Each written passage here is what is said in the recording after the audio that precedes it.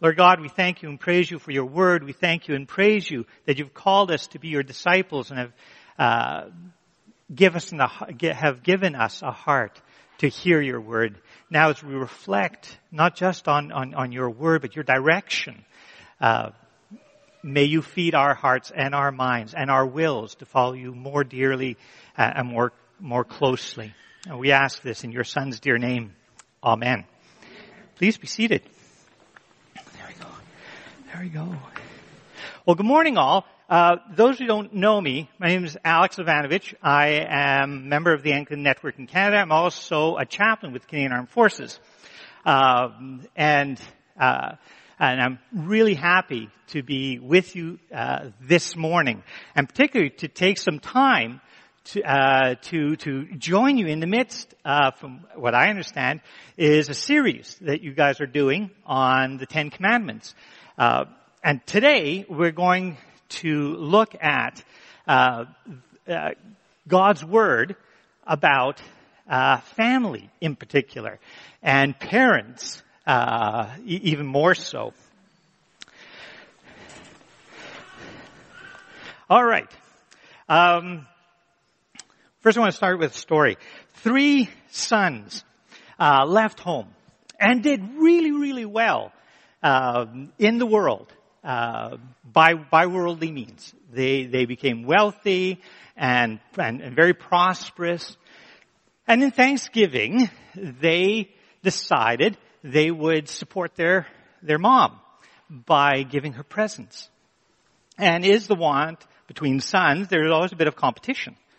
So, at one point, they got together and they spoke, and they shared what each had done for their mom. Well, the first son said, I got, Mom this huge house. Mansion, in fact. Gorgeous place, swimming pool and all. Well, the other son said, yeah, that's pretty good. I did get I got Mom a Mercedes-Benz. Not only that, I gave her a driver, so she doesn't have to drive at all. Third son said, listen, I got you all beat. I got Mom a parrot. And not just any parrot. I got Mom a parrot who had been trained, took years to do this, trained to recite the Bible. All Mom has to do is tell it chapter and verse, and Mom and the parrot would give her that passage. Well, it wasn't long. Mom sent a note back to all her sons, and thank you notes. The first, she said, Jonathan, thank you so much for the house, but really, it's huge. It's so huge. I only live in one room, and yet I have to clean the whole place. Martin, she wrote to the next, honestly, I am too old to be traveling anymore, so I really just spend all my time at home. And that driver you sent, he can be pretty rude. Finally, to the third son, he said, dearest Donald, thank you so much for your gift. You know what I love most. And you've chosen best, because I gotta say that chicken was delicious. Okay. Anyway, today we're picking up on the 5th commandment.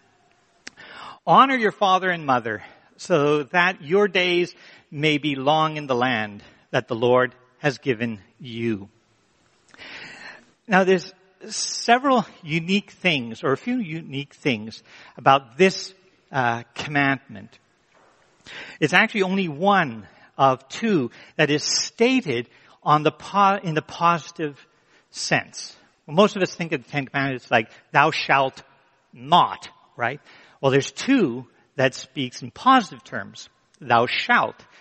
And one is honoring your mother and father, and the second is a previous one, honor the Sabbath. remember the Sabbath day. It's also the only commandment that comes along with a promise that you will live long in the land that the Lord God gave you. And finally, it stands in an important location in a list. The fifth commandment is a transitional commandment. The first four: put God first, no idols, don't misuse God's name, keep different the Sabbath day. They all address how human beings are supposed to relate to God. The last six address how human beings are to relate to each other. Just as a failure to honor God with exclusive allegiance keeps us from obeying well the other commandments, so a failure to honor our parents often affects how we can effectively honor, care for other people. In other words, if you don't show respect and love within your families, you're going to struggle to show honor and compassion to your friends, to your neighbors, to strangers. Now, a commandment is first and foremost about doing stuff. So I'm proposing that for the next few minutes, we're going to talk practical. What does it look like? Yeah, we're given commandments, so what? It's almost a, how do you do this? It's easy to say, harder to do. So let's reflect on the doing. And we want to talk, to us, as parents and then as children. So, firstly, a few minutes on being a parent. We can sum up the application to parents in a single sentence. Make it easy for your children to obey this commandment. There's a sense in which if you want your children to honor you, you have to show yourself to be honorable. How do you make it easy for your children to honor you? I'll give you 5 short points. One, this may, even as I say it, I'm thinking of exceptions, but firstly, praise your children. When was the last time you said, I am so proud of you? When was the last time you bragged about your kids in their presence? I recall, I'd like to think that I'm good at talking about my kids and how well they do. But I've had an instance where one of my kids said, I never hear you say anything about me. So I'm not sure where you stand. So oftentimes doing it in their presence is significant. You want to be a cheerleader for them. One, we make it easier for our children to honor us by listening to our kids. Many of us parents struggle with this in this area because we're really busy. Our kids talk, but we don't always listen. We're often busy. Busy on our phones, busy at work, busy with doing household tasks. Usually we expend so much energy on these other things, we sometimes don't have enough energy to just listen. When I was still in school, I recall several instances of our youngest daughter would come into the room and she wanted to read a book to me. And of course, it would always coincide with a paper coming due the next day. And I'm in my head all anxious and all. And I recall hearing God say, listen, if I want you to pass this course, you're going to pass this course. Honor your kid. Listen. And so I kind of lift that up to God, my task up to God, and let God, and let my child, and let Sophie read me, a bit of her book and show off how well she could read, at the time. I also offered up that experience that, God, if you really want me back on, you'll keep Sophie short. Either way, God's there. 3, by setting limits, by saying no. Our kids need to know that there's a safe place for them, and that comes with the word no, oftentimes.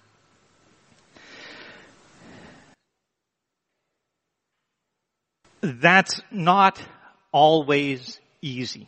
For those of us who've been parents and raised kids, we know it's not always easy.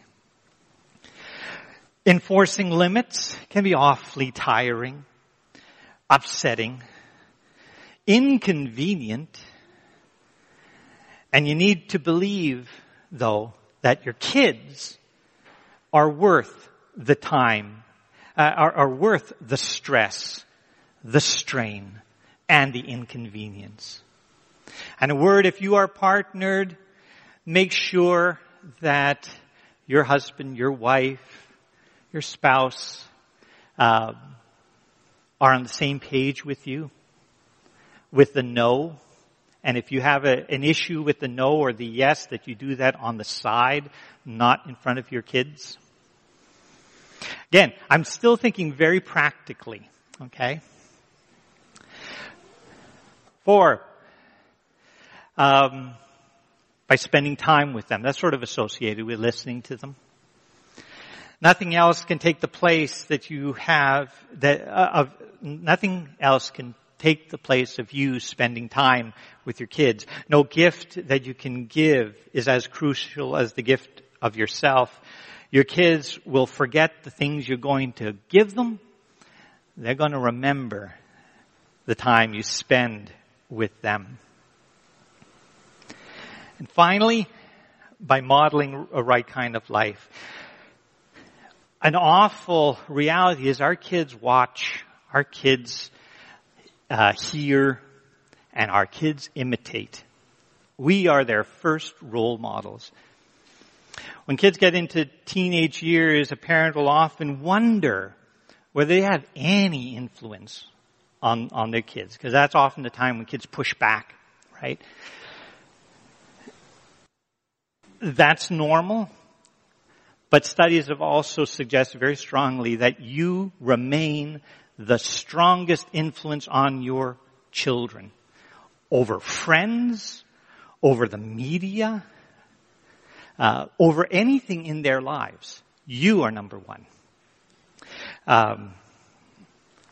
So be honorable, because kids are watching. So all these suggestions are true, no matter how old you are, no matter how old your kids are. Now, not all of us are parents. All of us are kids. So now let's move on to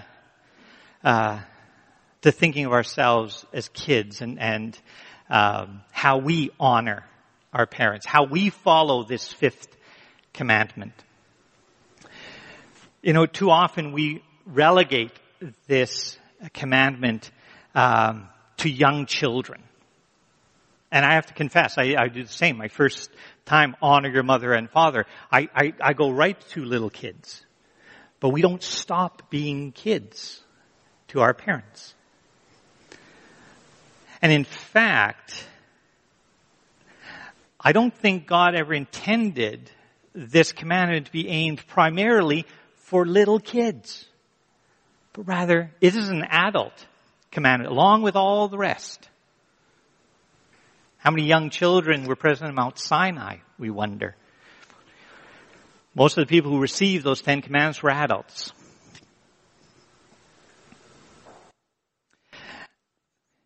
So this commandment is primarily for grown-up kids, you and I.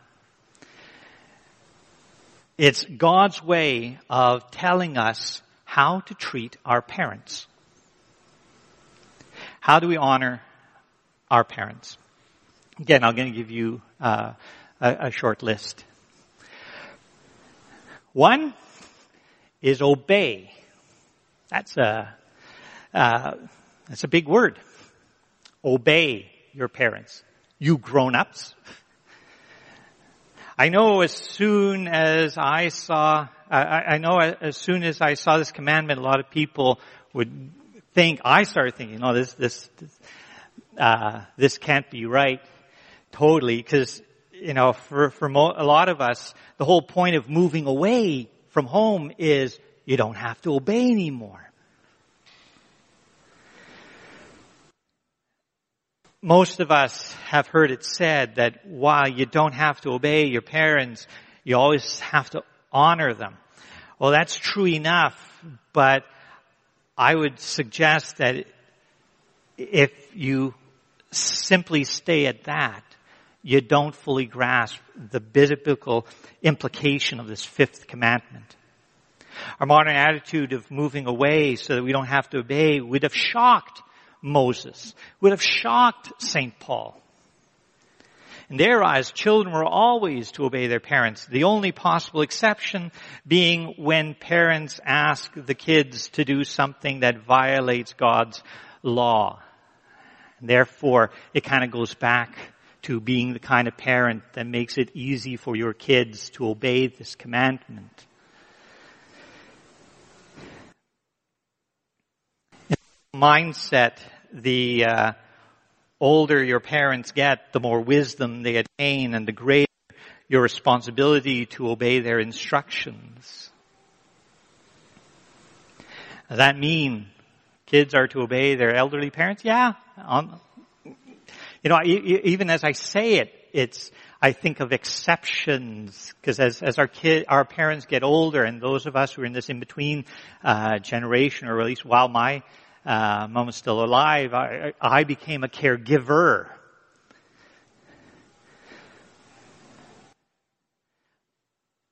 But the implication or the invocation remains the same about obedience.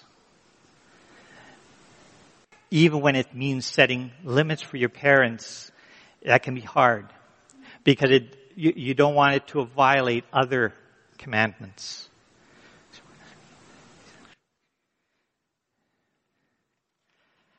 So obey your parents. 2, by speaking well of your parents. No family is perfect, and for most of us, this commandment of speaking well of them can be easier than for other of us. And that kind of raises the question, how do you speak well of people who've hurt you deeply, who are not perfect? Well, here I think we're left with some advice that we all learned as children, right? If you can't say something nice, what is it? Don't say anything at all. Honestly, there's a true sense in which we honor our parents by refusing to speak evil of them. Again, we're talking about behavior. We're talking about actions you take, not the way you feel, not necessarily doing everything you want to do or feel like doing. Sometimes just being quiet is your way of honoring your parents. That being said, we follow the commandment of honoring our parents by forgiving them. Here we come to the heart of the problem for a lot of people. How do you honor parents who've hurt or abused you? How do you honor the alcoholic father? How do you honor the mother who left you? How do you honor the parents who neglected you? I realize that there are some of you here who may have your stomach in a knot when you think about it. Unfortunately, that's the reality, that whenever you speak about parents, there's always somebody in the group or more who were abused. Abused physically or emotionally or sexually while they were growing up. Some of you may have grown up in homes of alcoholics or workaholics. Perhaps you had parents who were distant or cold or uncaring, and you want to cry out, how can I honor people who are unhonorable? What's God asking me to do this morning about that? Is God asking me to put on a mask and pretend it never happened? No, He's not. God loves you more than you can imagine. And He knows what you've lived. But He's here this morning to ask you to take a step toward honoring your parents. And maybe it's a step of forgiveness. To give up your right in terms of justice, your right to hold bitterness or even revenge. And then ask God to begin healing your heart, and then maybe even using you by the actions you take to become a source of God's love for them.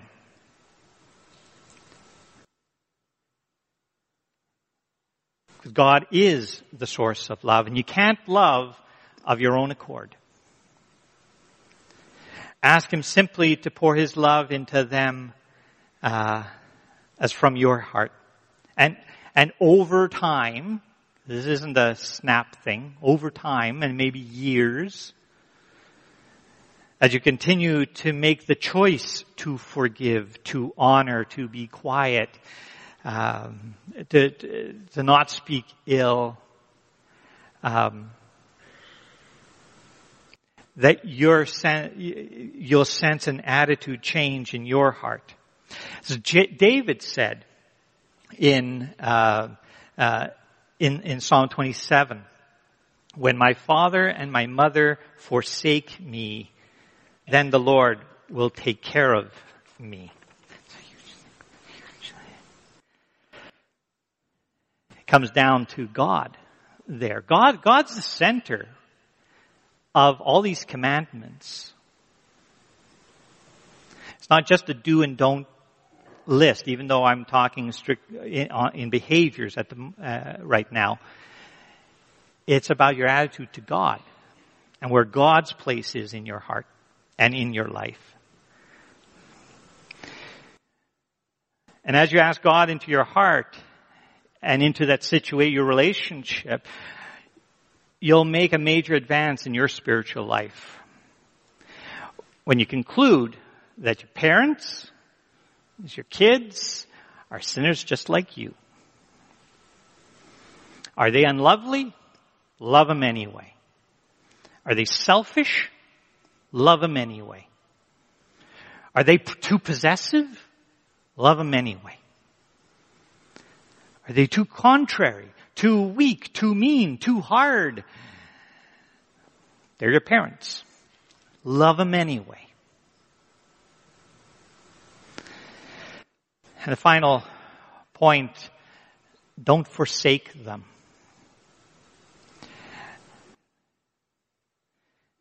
At this point, we have Jesus as a model for this. While he hung on the cross, dying, he took time to remember his mom, his aged mom. To his mother, he said, "Woman, this is your son." And to his beloved disciple, to John, he says, "Son, this is your mother." Think of that. While he was dying, while he was kind of preoccupied,